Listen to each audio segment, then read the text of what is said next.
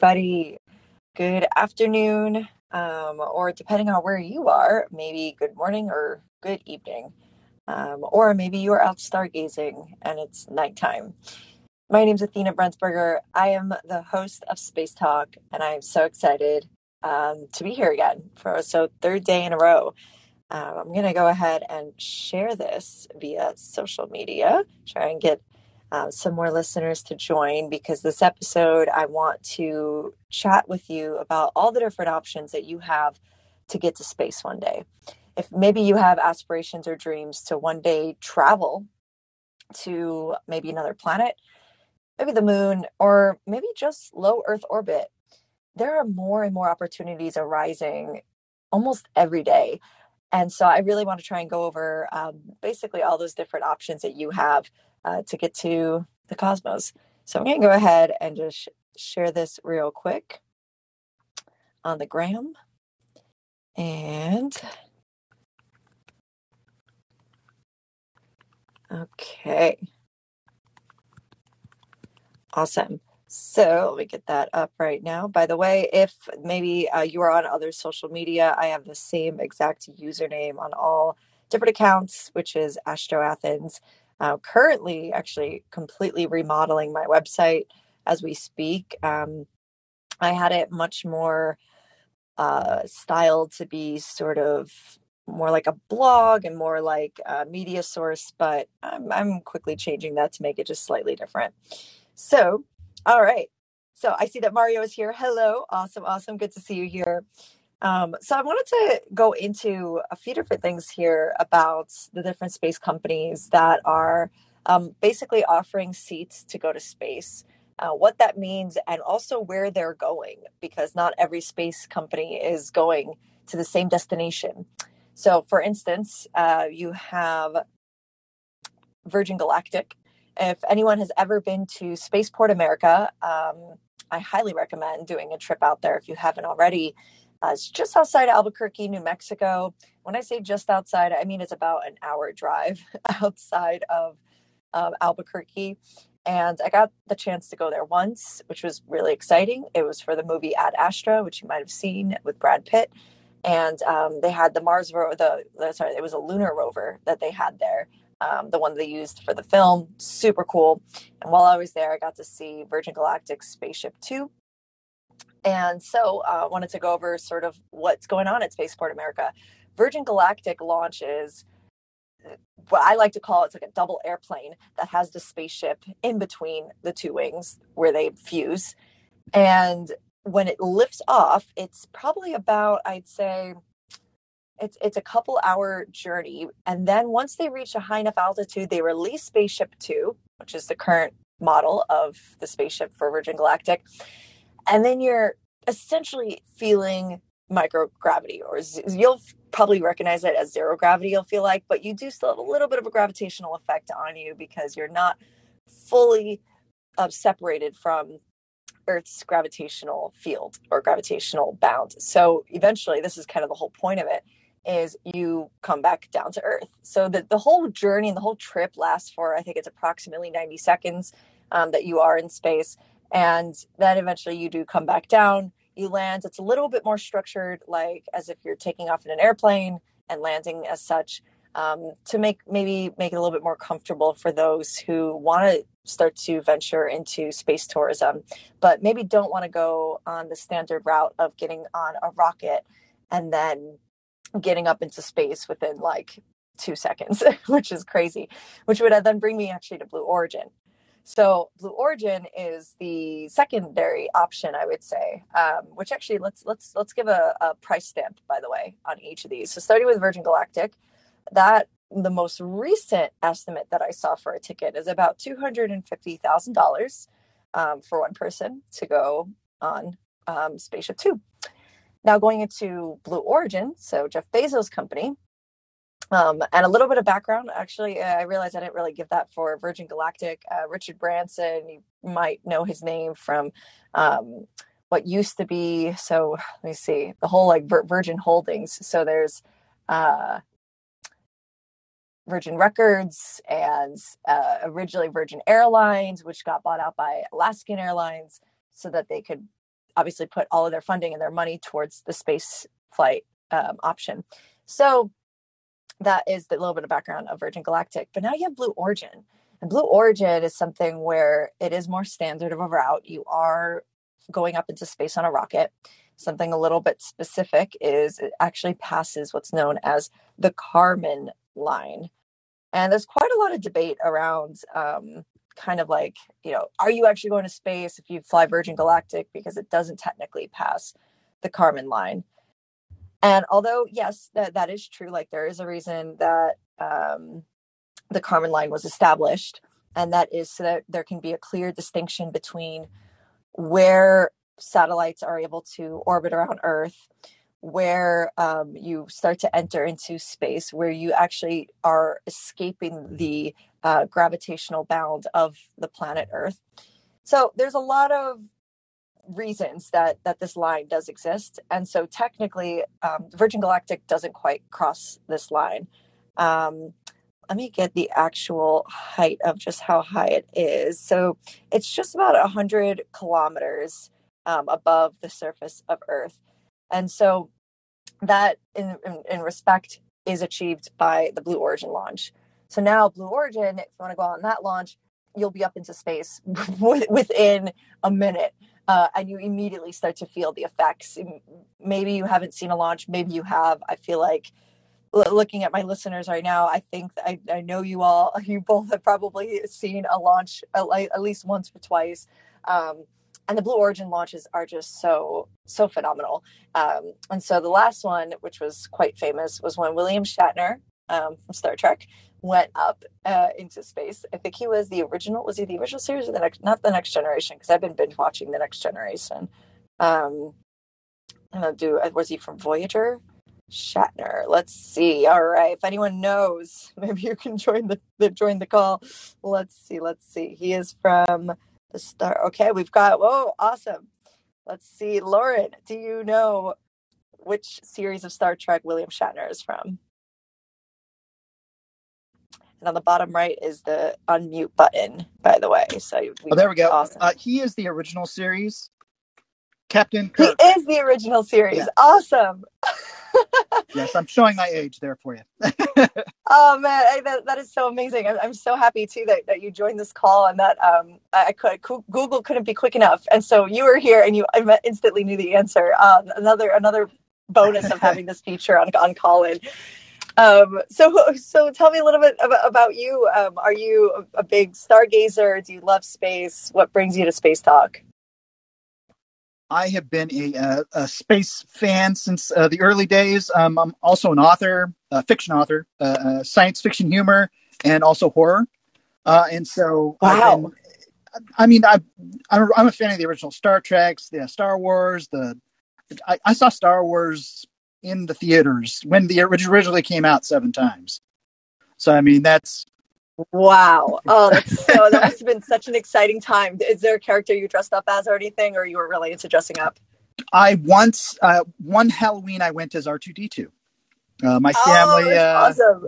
we took a trash can and constructed it and painted it and put lights in it, the whole works. And it was great fun. Oh, that's so cool. I would have loved to see that. I don't know if you've ever been to Yuri's Night or where you're located, but if you ever venture out to California, mm-hmm. I know there's a huge Yuri's Night that goes on to celebrate the first human who ever went to space, Yuri Gagarin. It's on April 12th. And they had all these, they were robotic controls. So they weren't any people dressed up, but they were all R2-D2s just going all around the convention, which was so cool. So excellent. Next time, if you ever go out there for Yuri's Night, you've got to revamp that costume if you can and join all the other R2-D2s. I am a little too old to crunch myself into a trash can at this point. I totally get that. I don't think anyone would want to even crunch into a trash can. I give you credit for doing it once at least. That's awesome. Very cool. Well, thank you for joining the call. Do you want to share anything else before we continue? No. That's I love listening to you, and I've seen you on TV and follow you on Instagram, and that's where I connected with you here. I really enjoy listening to somebody who knows what they're talking about, especially when it comes to space. Wow. Oh, that's so good to hear. Oh man, that is awesome. Thank you, Lauren. You're That's welcome. so cool. Well, glad you're here. Thank you again for joining the call. Feel free to come back All right. anytime you'd like. I'll be here. Uh, Awesome. Thank you. That's so cool. I love connecting with. That's why I love so much the app. I'm able to connect with all you guys on here. And a lot of times on Instagram or other social media, it's a one-way street most of the time. The only other way I can connect with anybody is typically through comments, occasionally through DMs. But with this, it's a quick like hello, and just connection. And I really love that. So as far as going now into, I guess, other options to try and get to space. So I was titling this show only about 10 minutes before I started. And I just was thinking, man, I really want to jump on here for something, but I'm still in the beginning stages of this podcast. So I want to sort of keep it still pretty fundamental to space exploration rather than getting into anything too deep dive yet. And so I thought about, yeah, like it just personally speaking, I want to get to space one day. So I have my own plans of how to do that. And I'm like, I bet there's other people who maybe are making similar plans. And so I wanted to share that. And if anyone at any time is also feeling the same way about wanting to get to space and you have like a suggestion or maybe an application you've applied to, feel free to join the call. And I'd love to hear what you've done. You guys might have seen quite a lot of applications going out recently. So when NASA first announced their Artemis program quite a few years ago, they opened up their astronaut applications for that. Now, typically, the more standard route is, well, what NASA did. This is what was released. So government fund agency, typically when you're obviously wanting to be trained to be a pilot for one of these rockets and the capsule, or maybe the space station, depending on kind of what's being launched at the time or being docked to the International Space Station, you'd be docked to. And then, of course, during the space shuttle program, you're having to fly basically a giant, like, school bus of an airplane. I mean, this thing was huge. I never got to catch a space shuttle launch, but I bet they were incredible. And so, of course, like you'll have to need a lot of training, mainly in flying, like having your pilot's license, but not just that, not just having a commercial license, but training, say, with the Air Force, which is really important, really pretty, I would say, like fundamental step for getting into eventually becoming, say, a pilot of one of these missions. So that's very, very valuable. But then at the same time, I know that the European Space Agency started launching a bunch of their applications as well for some of their upcoming space programs where they want to start having crewed launches. I don't believe it'll be through the Ariane rocket, the most recent one, Ariane 6, but I do believe that in the future, that is a goal of ESA, or European Space Agency. So I know that they've got a few missions going on, and also mock missions, so on Earth. But we'll get into that towards the end. So this is more so the focus of getting to space, which actually those other steps of doing a mock mission is a great idea or a great way to build up your training and psychological resistance and also physical tolerance to these types of conditions you might experience in space. But where was I leaving off on? It was about, oh, yes, at the same time, so Artemis was announced, astronaut applications went out for NASA, European Space Agency started releasing application options for people. Then you have all of the private sector. So as I mentioned, Virgin Galactic and Blue Origin, private sector, privately funded. So not going through the government. I know they have a few collaborations, I think, for maybe potential future missions. But for the most part, raising money through investors, getting the funding up for the company to build what's needed, the materials, having the employees, and then eventually having customers, which is why the tickets cost so much. So Blue Origin is closer to, I believe it's in the single digit millions. I don't think it's in the tens of millions, but I will double check that and get back on it on a future episode. But I really want to get into SpaceX. So SpaceX is, we all know, I would say, a huge pioneer of space exploration. I mean, I think that they really, truly reignited the excitement of space travel for everyone on the planet. I mean, absolutely everybody. If it wasn't for all of the SpaceX Falcon 9 launches, especially those gorgeous videos and images you might have seen when stage separation happens, which is just so cool. It's basically when it reaches a certain height, don't exactly know where the height is, but it reaches a certain height. And after the first stage has burned through all its fuel to launch all the payload, whatever's on top, whether it's people or whether it's cargo, once it's burned through all its fuel, it separates. And when it goes to separate, it like reignites to land on Earth. It creates this beautiful, just bubble looking thing in the sky. It's so astonishing. And so that brought a lot of attention, a lot of press. And I think there's like some naysayers or people who are like, oh, that's kind of stupid or that's dumb. They're just, throwing away their money. And it's like, look at what that did for society. Look what it did for humanity. I mean, it not only made so many people interested, but you had, not just kids and adults, but you had also people who were like, oh my gosh, like, is this aliens? And then a beautiful educational moment happened where they learned, oh wait, that's people that did that. Like the humans created something that can create such a gorgeous thing in the sky. And it's not some alien species, and I think that that's a really good wake up call for a lot of people, especially as I mentioned, the naysayers, who might think that maybe we've never been to space, or who might think that the Earth is not curved. And so these launches and these missions popularizing space and science and exploration, I think, is ultimately vital to humanity. So that was enough of a moment of I feel like I just like preached to him. This is the corner of my closet right now, inside a closet, with all this sound foam. But the point is, with SpaceX, something really cool that I think they're doing right now is a huge step forward from where people is they're starting to do sponsored missions, like Inspiration4 for St. Jude's Children's Hospital.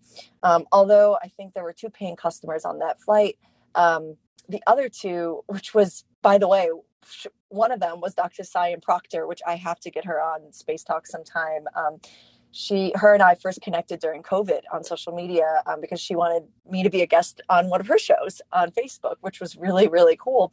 And she started doing Space Fashion Friday. And so we basically just all of social media connections started to happen. And so when she got selected for this mission, I was so ecstatic and so excited for her.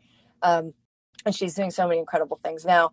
And then Haley, she attended St. Jude's Children's Hospital as a youngster, as a child. She was fighting cancer. She's a cancer survivor, and she's devoted her whole life to working in the hospital with kids, encouraging them that they're going to get better, and just such a podium of hope for her. And so I think actually she was the seat that was labeled hope. So for the Inspiration4 mission, each seat, so for each 4 passengers, represented a different thing. And anyway, so it just ended up being such an incredible mission. But I don't think that's, a one-off mission. I think there's going to be so many more like that. We're already seeing more arising. I got an email for a reality show about, so you want to go to space. I didn't apply only because I don't know. I'm a little hesitant about reality shows, to be honest. But I'm sure it's going to be cool. And I know people who've applied. But the point is, what's cool that we see is that there are so many more options now for people to get a chance to go to space. And then looking at what Space for Humanity is doing, which, by the way, Dylan Taylor, the founder of Space for Humanity and CEO, he's going to space on December 9th on Blue Origin, which is so, so exciting. And his guy's nonprofit partnered up with Virgin Galactic to give away a free ticket to someone who they just announced online. And so there's all these things now that people are able to collaborate on, so that more people can go to space who don't have a few $1 million hanging around to buy a ticket, which I think is really, really cool. That made me think of something else. There was another mission. I just had the thought, but I lost it. It'll come back to me.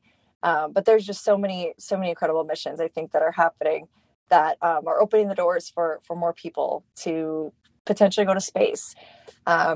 So on that note, I wish I could remember what it was. I just had the thought, and it just slipped my mind. But oh yeah, okay, I remember. It was the Dear Moon project. So I don't know if anyone here has applied for Dear Moon. I did, which was really cool. Made it up until the video phase, where you create a video and you explain basically why you want to go to space. And what's really cool about it is Yusaku Maezawa is funding the whole mission. So you have this billionaire who is like, hey, I want to be able to pay for 8 people's tickets. But I don't just want anybody. I don't want anyone who's like training to do this. I want artists. I want them to experience this. I want them to go and just be there as a tourist, as an observer. And yeah, as someone who can just really go and to enjoy it. So I truly, maybe it's just like an ultimately optimistic point of view that I might have. But I don't see that as a bad thing. But I do see the future of space exploration being quite similar to what it's like to go on a holiday or a vacation today. I think that in the future, when it starts to become so much larger and there's more companies that are competing, it's going to ultimately start to become they'll start to have to come up with innovative ways to lower the price.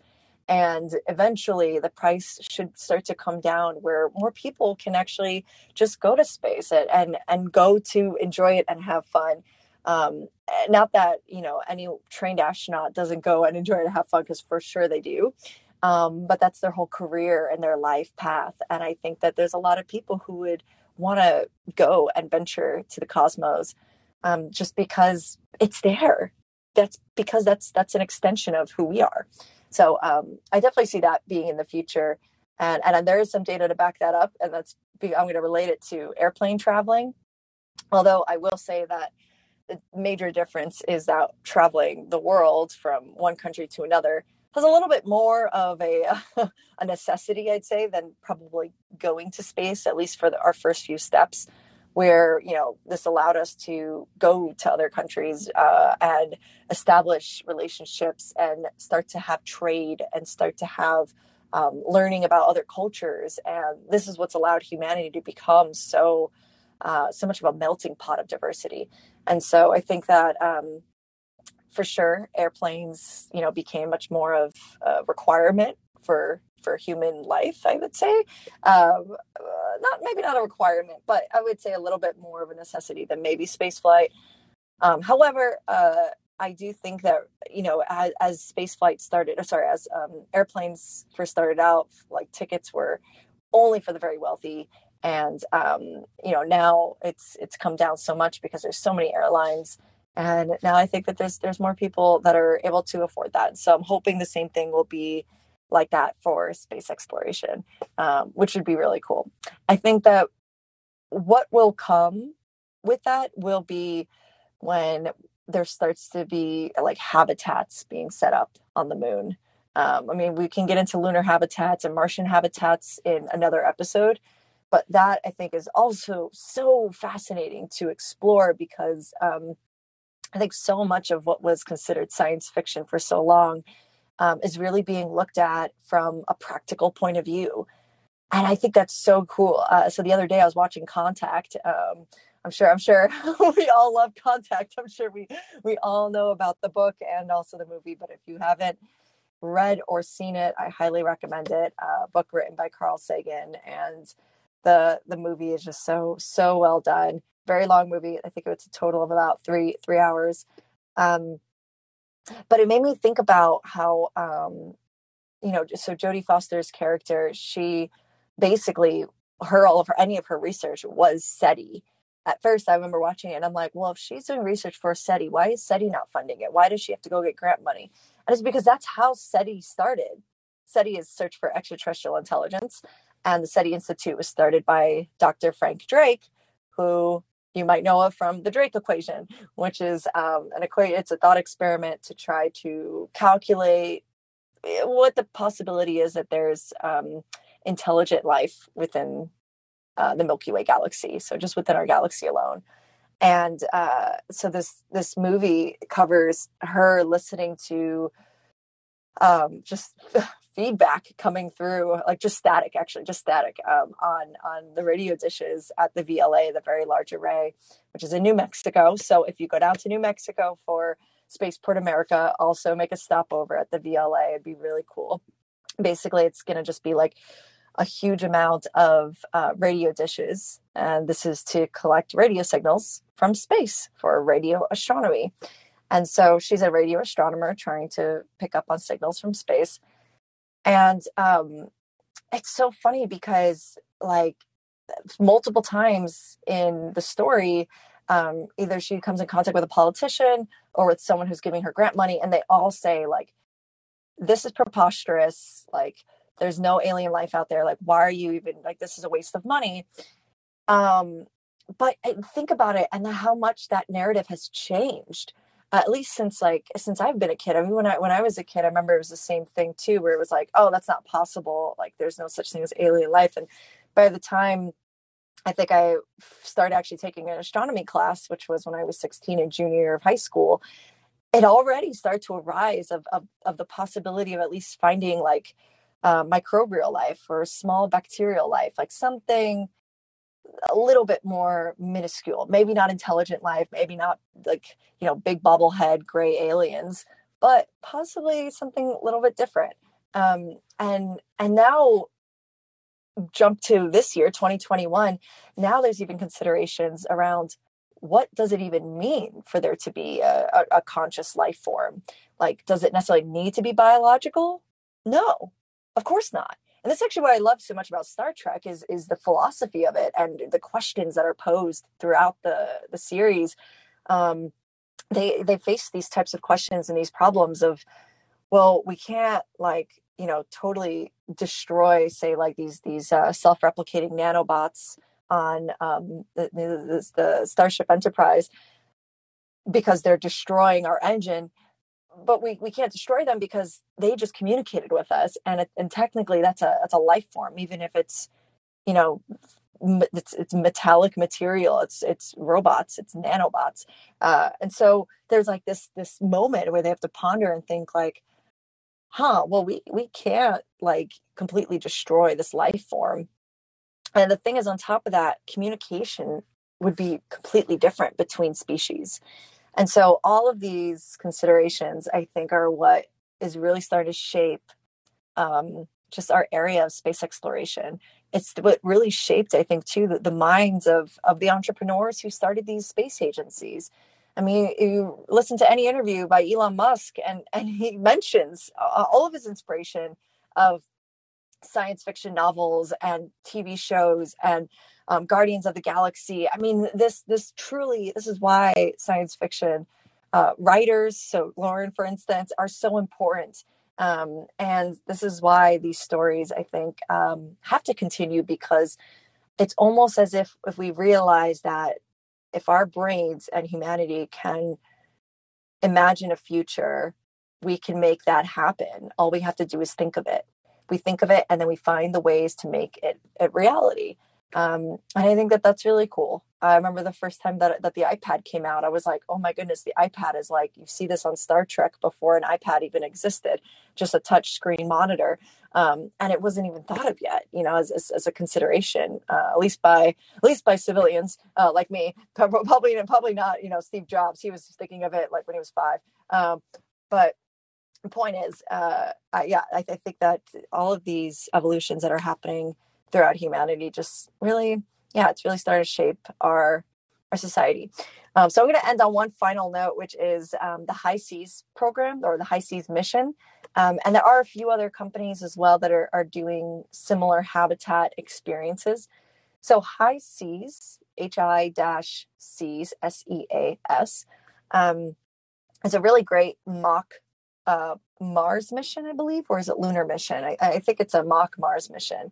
And you go into training before, well, first you applied to choose to go. You apply to go. If you get chosen, you undergo training for it. And I think like physical exercise, doing certain things here on Earth.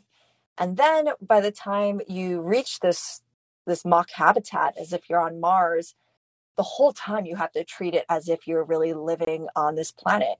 You're in a spacesuit, you have your oxygen tank. The only time you can take off your helmet or your suit is when you're inside the Mars habitat. But when you're outside, you have to treat it like as if you're really on this planet. And so not only is this a really great test of, I'd say just physically being able to be comfortable inside of a spacesuit, or even being comfortable inside of a pretty closed and I'd say quarantined habitat, when we're so used to being open and widespreading. But with this, you have to get used to that also psychologically. I do see we have a caller, and I really want to have you on. So, Faust, I just added you in. If you'd like to say hello. Oh no, Faust just disappeared. Okay, we will have him come back maybe a little bit later. But anyway, to sum up the talk about space exploration, getting to space, and the ways that you can eventually go to space, try one of these programs first. Try one of these Mars habitats or lunar habitats, and live in quarantine with other space mates. And maybe bring research or a project that you'd want to pitch them, because I think that's part of the acceptance process, is you'd have to be able to have something that you want to work on while you're there. And pitch that to them and go and experience this. Another really important step, I'd say, to take here on Earth before going to space is experiencing a zero-G flight. So Go Zero G is a company that you go up in an airplane, and it essentially does a U shape, and you experience, as it's going up, you start to experience weightlessness right as it starts to curve and go downward. So the airplane, just try to imagine it going up, and then it reaches the peak of your U-shaped curve, and then it comes down, or upside down U-shaped, excuse me. And it's so, I haven't experienced it, but I have so many friends that have experienced that, and I've seen it, and I'm definitely planning to do that soon. I highly recommend doing that as well before going on an actual space mission. But for sure, try to experience that. Maybe look at different programs too. So again, I know that we mentioned like that $250,000 price for Virgin Galactic, in the millions of dollars for Blue Origin. SpaceX, they have different sponsorship collaborations that they're having, I think, come up quite frequently. It's just a matter of really looking for it. So like Inspiration4, keep something like that in mind. Something else is probably going to be coming up like that. And then also same thing with the Go Zero G flight. Check out universities that might be covering that program if you pursue planetary science. I have a friend of mine, actually I should bring him on, Dr. Kirby Runyon, and he is such an incredible planetary geologist. He's been working on data from Titan for a long time. He's been working on data from the sand dunes on Mars, and this is all really important for eventually venturing over to these planets or these moons. And he got to do a few zero-G flights. Actually, I think now he's a zero-G instructor, which is really cool. So I'll ask to have him on in a future episode. But the moral of the story here is there are so many other options to try and get yourself to space one day, whether you want to go the standard route of going to school, getting a STEM degree, possibly working with the Air Force, getting your pilot's license to be a pilot, or to be one of the researchers or scientists on the mission, and then applying to a government-run agency like NASA for the Artemis program, or European Space Agency, or thinking about going more the tourist route, setting up your own savings account right now, or also, again, looking for possible sponsorship opportunities, possible future missions, where you might be able to send in an application, an essay, a video saying why you want to go to space. Because again, I think they're coming up everywhere. And, I know Blue Origin's not stopping, Virgin Galactic's not stopping, SpaceX is certainly not stopping. They're continuing with their missions. So I hope that one day, one of you guys get to go to space. I hope I get to go to space and can tell the story. So that's that's about everything I want to chat about, chat with you guys for this episode of Getting to Space. Probably in a couple of days, I want to start releasing already the information for next week. So week 2 of December space events. So different planetary alignments you can catch, conjunctions, constellations that are rising. We've got a few deep sky objects coming up soon that are visible. So any astrophotographers out there, I'm going to get into that. I typically send out my newsletter on Saturdays. So if you actually want to get a newsletter, you can sign up for my newsletter list. Actually, wait, no, I'm editing my website right now. So if you want to do that, you can just reach out to me. So either leave a comment on here, or you can send me a message on here on Callin or any of the other social media apps out there. My name is Astro Athens on all of them. My real name is Athena. Hello. And yeah, so that's about it. So keep a lookout. I'm going to go live on here again, probably sometime over the weekend, just to give you enough heads up so that you can go out and plan your stargazing trip this week to catch some of those events. Alrighty. Well, thank you all so much for being here. I hope you get to check out some stars tonight. Go out to your backyard, look up at the night sky. And until next time, Ad Astra. Take care.